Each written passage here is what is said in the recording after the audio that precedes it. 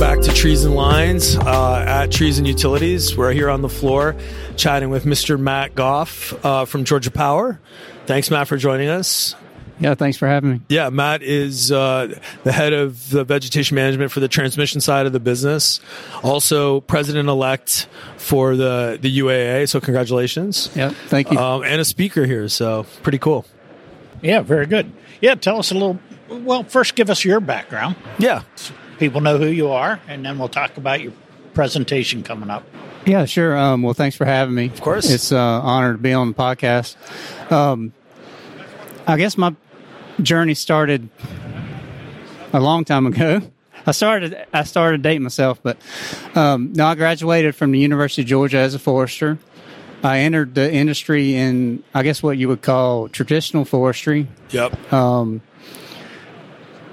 And I worked for a timber procurement. That was my job, was procuring timber for a sawmill. So I moved around most of Georgia and lived in a lot of different places in the state of Georgia, pursuing that career for several years.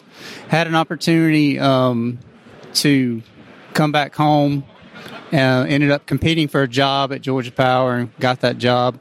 But like most, every utility forester I've met, I found this industry by accident. You know, there was no plan for me to come out of school and be a utility forester, right? So hopefully one day we can change that. But so I actually was riding from the woods, had been cruising timber all morning, going to the mill to deal with mill business. Ended up seeing someone on the side of the road that I thought needed help, so I slowed down my vehicle, and as I approached the site, I recognized the person. And I was like, I know that person, so I pulled over. This is in the middle of nowhere, Georgia, right? So I pulled over, and it was my college friend of mine from forestry school, and he was in a Georgia Power truck. I was like, what are you doing? Working for Georgia Power. Yeah, I thought you went to forestry school. I know you did. You went with me. And one thing led to another, and he gave me the connection to put in my resume, and so I did that. And it was like a year or two later before I finally got the call, hey, we want you to come interview. So I got the job and moved back to Atlanta, and still live there today with my wife and 2 daughters. One of our guests said, don't plan out your career too specifically, because it doesn't go according to plan. Yes. Yeah. Yes. You're like, no, that's exactly that is true. That is true. So you were a forester. I was a forester. We used to everybody was a forester in our industry. You want to ask a question? I do. So I'll let you ask it. For our guests, Matt, I've gotten to know Matt a little bit through the industry, and I've asked him this question, and he gave a very nice and simple explanation. I think there's always a little bit of confusion on the difference between an arborist and a forester. How do you think of the two different titles, and what's the difference? A personal story. I've gone full circle in that space of what do I call myself, right? Yeah. Obviously, when I started out working in traditional forestry, it was easy to see yourself as a forester. And what you learn there is you have objectives. You have all the stakeholders that are involved, the landowner, the environmental, state regulations, all that stuff you have to balance.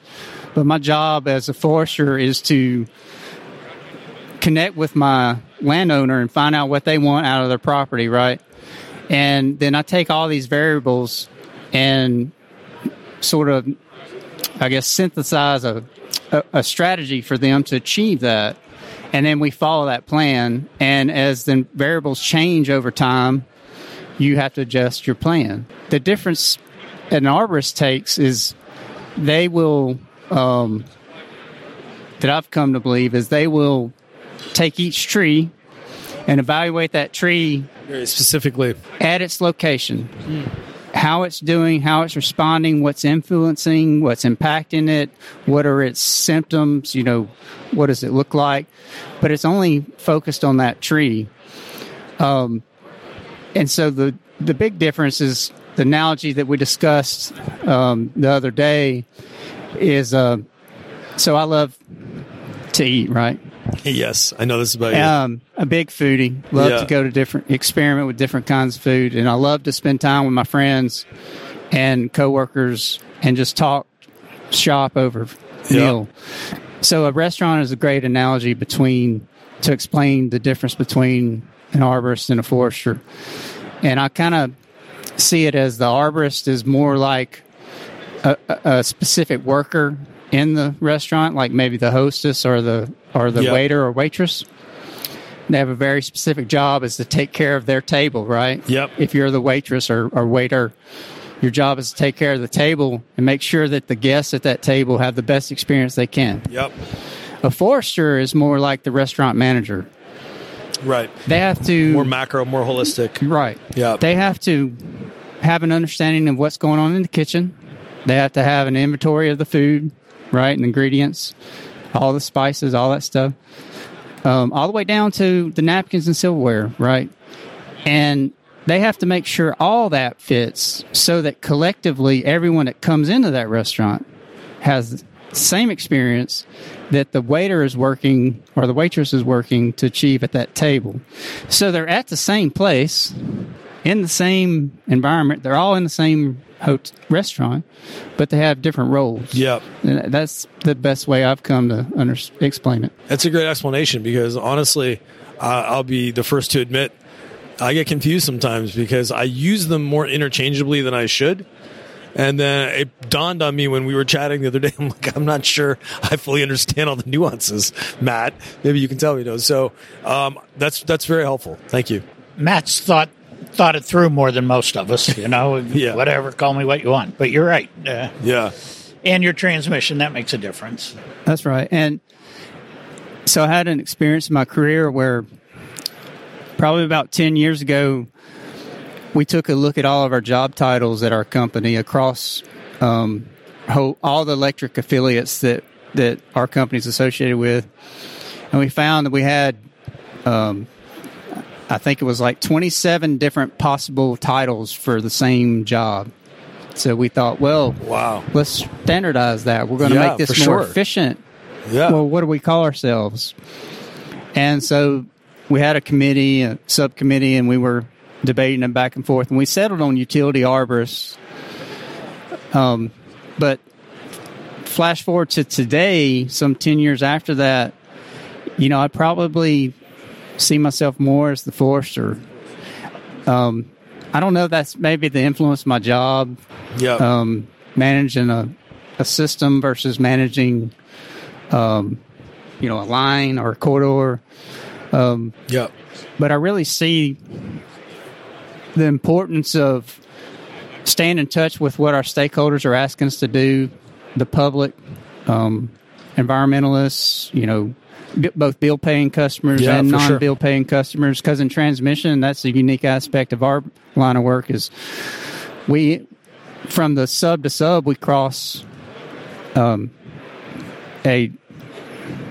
lot of different landowners. Not every one of them is paying us a bill. We're not making revenue off of them, but we still have to treat them in the same way. So being able to bring all that in, it's just, I guess the analogy starts to make more sense when you think of yourself more as the general manager and not that specific task problem solver.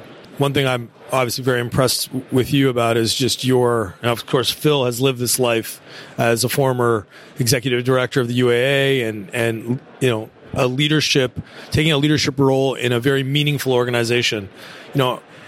As a president-elect, first of all, why were you so passionate about involving yourself with the UAA and taking on leadership roles? What do you hope to accomplish, achieve? What is your sort of motivation with the organization? That's another good question. It's your second time around, right? Well, I did a tour duty as a director. That's how I got started. Yep. You don't always find what you're looking for, but things that you need have a way of finding you, right? Oh, wow. And I just so happened had the opportunity to attend my first Trees and Utilities. It was in Kansas City. I met Phil. And Phil didn't know that we'd be sitting here today. Neither one of us did that, right? Yeah. UVMA. UVMA. Neil Thiessen was Yes. probably who you met. That's the Canadian side? Yes. Okay. Sister organization. That's a sister. So he was there, and he had this program about professional utility vegetation management. That credential was just getting off. It just clicked with me as a way to sort of validate what we're doing, that we are the experts. And so I got involved that way, met Phil, decided to run for the director position, and really had a lot of good opportunities to meet other people who saw the UAA's potential to advance our business, to explain to people, to champion what we do, and to bring that awareness to the importance of what we're doing. And to, I mentioned before that almost every forester I've talked to has found this industry by accident. Yeah. We should change that. Yeah, 100%. And this organization, this association has the potential to lobby for that and to bring that awareness. And so it just clicked for me to want to help. Yeah. And that's be a part fantastic. of that. So It's a you great were the organization. first graduating class of the professional development second? Yeah. Wow. Let's talk a little bit about Georgia Power, maybe some of the unique challenges that you guys face on your system. Because you're involved in the UAA, you also have reach outside of your state, with, of course, Phil and his peer group and other foresters that are leading other utilities. Like, tell us a little bit about the risk profile in the system, things that kind of keep you up at night, and how do you utilize your peer groups to solve problems that you bring back to your home state? So I'll start with, I guess, the end first. The peer groups and the people that you meet at these kind of events, at the Trees and Utilities and through committees on the UAA, they are dealing with the same problems. And it's very much, I've come to realize sort of risk management, risk awareness. How do I categorize my risk? Once I know what it is, what are my options to defend against that? Yep. And then how can I put my action plan in place? And then you sort of rinse and repeat. And you're constantly trying to reassess that risk. And, when I started this business, or started a utility business, the veg folks were seen as sort of a faucet, right? Yep. If you need to divest of funds, you open the faucet. If you need to curtail spending, you close it. Yep. And that was our life. We responded to that. Today, through the UAA and through technology and through people sharing ideas that are here in this conference, you can not see that as a surprise, but you can have a plan for it. Yep. You can have a plan for the upside. You can have a plan for the downside. And then in reality, you operate somewhere in between. Yep. And that fit with me as a forester because, when I was doing forestry, a timber harvest schedule is 30 years, 40 years long. That's a long time before you realize all the inputs that you outlaid. The same things for the right-of-way corridor. It has a very long life. They teach you how to be a utility forester in forestry school. They just don't call it that. But they give you all the skills you need. Yeah. And so, that's kind of what made me want to be a part of this organization, is just to raise that awareness. So tell us a little bit about the your presentations tomorrow. Yes. What's today? It's today. No. Is today Tuesday or Wednesday? Today's Tuesday. Today's Tuesday. I'm Wednesday. You're Wednesday. You're Okay. Wednesday. Sorry, Yeah, I that's don't the know. way these things go. What are you going to be focusing on? So I am doing co-presenting with a person I've known in the business for a long time, Daryl Russell at Corteva. We are presenting the topic is called Building Biological Barriers. So we have I think a 4 or 5 year study going on in two of our right-of-way corridors in Georgia, where we've been comparing the before and after results of different types of chemistries that we put out to control non-desirables. Okay. Wow. In a nutshell, it's basically our older chemistries we call broad spectrum. They act on a wide array of species. Yep. They're pretty non-selective. And then selective chemistries is very much targeted on certain types of plants and has less impact or reduced impact on the compatible species. So we wanted to see in the real world what happens when you use the two beside each other. So we started a project in 2020 and we're still going on measuring the research. So are you presenting results? Yes. So can you give us a little recap? A sneak peek, or are we crushing Well, your actually, vibe? this won't go out till after your presentation, so you're not letting it out of the bag yet. No, so, well, this doesn't preclude you from showing up Wednesday, right? No, You're like, that's right. hey guys, show up. It's on our calendar. Yeah, it's on Somebody our calendar. has to come in the room. Yeah, I'm coming. The results are very encouraging. Okay. I'm very, very happy with what we've got so far. The UAA has a great tool out on the website, the IBM calculator, right? And you can go and you put in some costs and all, and you can forecast what different strategies what they might cost and what the benefits are. Highly recommend people check that out. One of the knocks of the newer chemistry can be that it costs more. It's more expensive material-wise, and at least initially, when you're transferring from non-selective, you are going to use a little bit more per acre. So you've got more material costs, more acreage. You use more and it costs more. So that's a double whammy. But in the end, what we're finding in our studies so far is the species counts of the non-desirables continue to decline over time. The species counts of the desirable plants are increasing over time. And so we're actually approaching our second treatment cycle in the study in 2024. So this may be something I can talk about, down the road. But we're already seeing that the bad stuff is going down. There's less of the bad stuff, non-permissible, whatever you want to call it. Yep. More of the good stuff. And so from a risk management perspective, we're seeing that it's worth it. And if the species count of the non-desirables continues to drop, we fully expect to recover our investment to convert. Right. So we outlaid an investment to spend more in order to save more. Yep. And ultimately, we hope that we could even consider extending our mowing cycles out beyond what they currently are. No, I was going to ask you, I was going to shift gears and put pressure on you. And if you had to make one dish, since I know you're a big foodie, what's your go-to dish? What are you making for us? That's my Mofongo. go-to dish. I hope it doesn't have eel in it, because I remember that meal. Matt has a very, Matt has like Phil an does not incredibly eat. diverse palate. He does not eat unagi. No.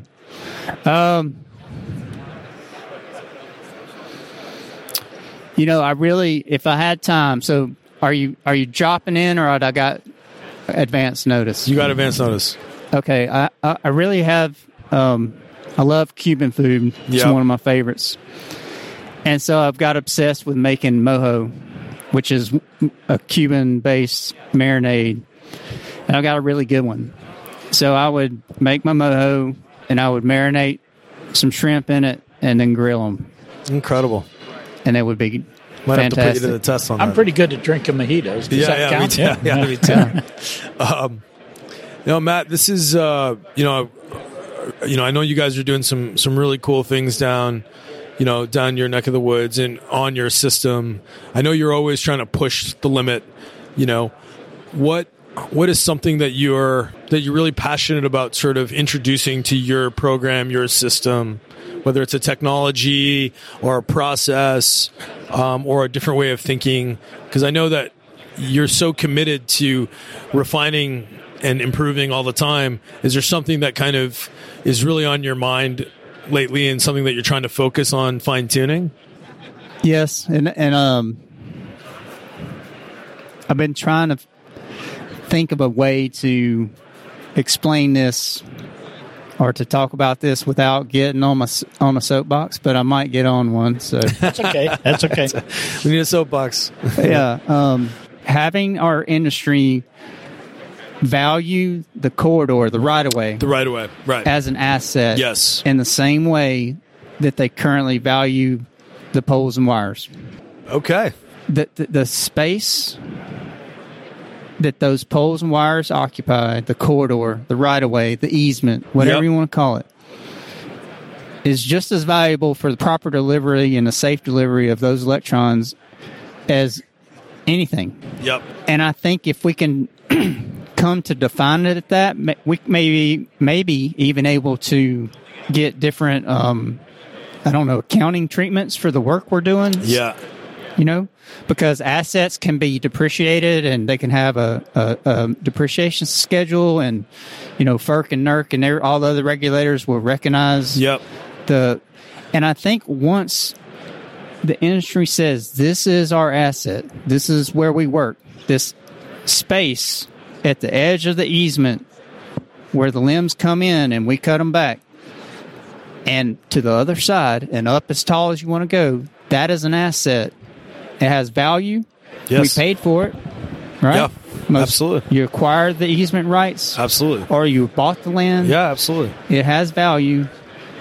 So it's one of the only things that I can think of in our business that we paid money for that we don't consider an asset. I had a similar conversation with Stan Verart, who has at least shared with me and articulated not quite the same, but very much like thinking of that right away, that corridor as an asset. So this is the forester in me. Is like so now I have you thinking of this corridor as an asset.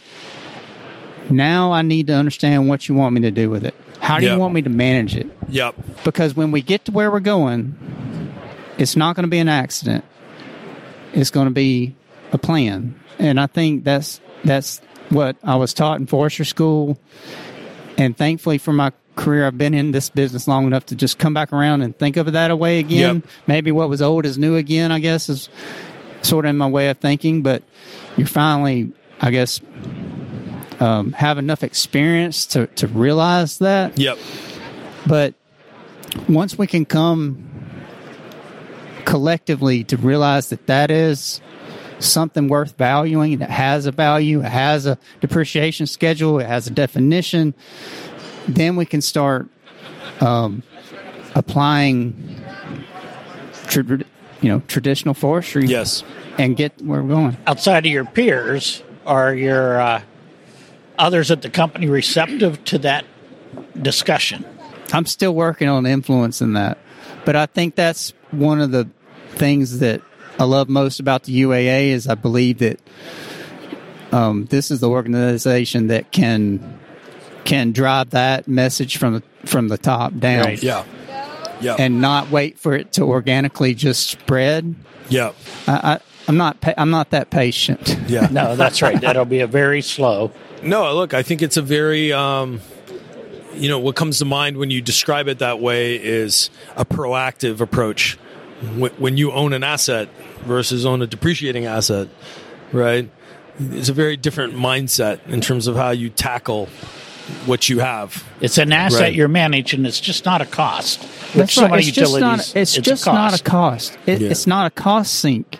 It's something that if I want to achieve the results that I define as, if I stand in front of stakeholders or shareholders and say, this is what we're going to do to deliver value on to pay our dividend, to meet our earnings per share goal. It's a part of that now. It's a factor in that now. It's a very, very interesting it's perspective. It's not just a way to save money or spend money. Yeah, it's just not a line item. It's not a liability anymore. Yeah, it's more than a line item. Yeah. So I'm sorry. I told you I'd get on my soapbox. So. No, man. That's okay. Look, this forum that we've created to talk to industry thought leaders and bring all different types of perspectives, that's what this is for, is so that we can engage in discussions and collectively create good solutions to think of these corridors and these assets across the country and across the world as assets. So I think it's really exciting that you're thinking of it that way and taking on leadership roles outside of your core job to champion that. So super exciting. Matt's always good at pushing forward. You for sure. Do things better at Georgia Power and do things better for the industry. Appreciate it. Yeah. Thank you, guys. Well, thanks for doing it, Matt. And I'm sure I'm going to bug you again for doing another one where we can dive in a little deeper on some other topics. So thanks for doing this. I just appreciate the opportunity and honored to have the invitation. Spend time talking shop with you guys. It's I appreciate it. This is something I care very much about, very deeply, very passionate about my business. Lucky to have a job, a career that sort of energizes me that way. Not everyone can say that, but I'm fortunate enough to have found what I'm supposed to be doing. Yeah, and there's a great group of people here to help do it even better. So. Yeah. No, it's fantastic, man. Yeah. Thank you again. Yeah. And we'll do this again. Yeah, no problem. Yeah, thanks, Matt. That's it for this episode of Trees and Lines, brought to you by Iapetus Holdings. If you like the show, please give us a 5-star rating on Apple or Spotify. If you have any questions or comments on any of our episodes or ideas for topics or guests, we'd love to hear from you. Please contact us at treesandlines@iapetusllc.com. We'll chat with you soon.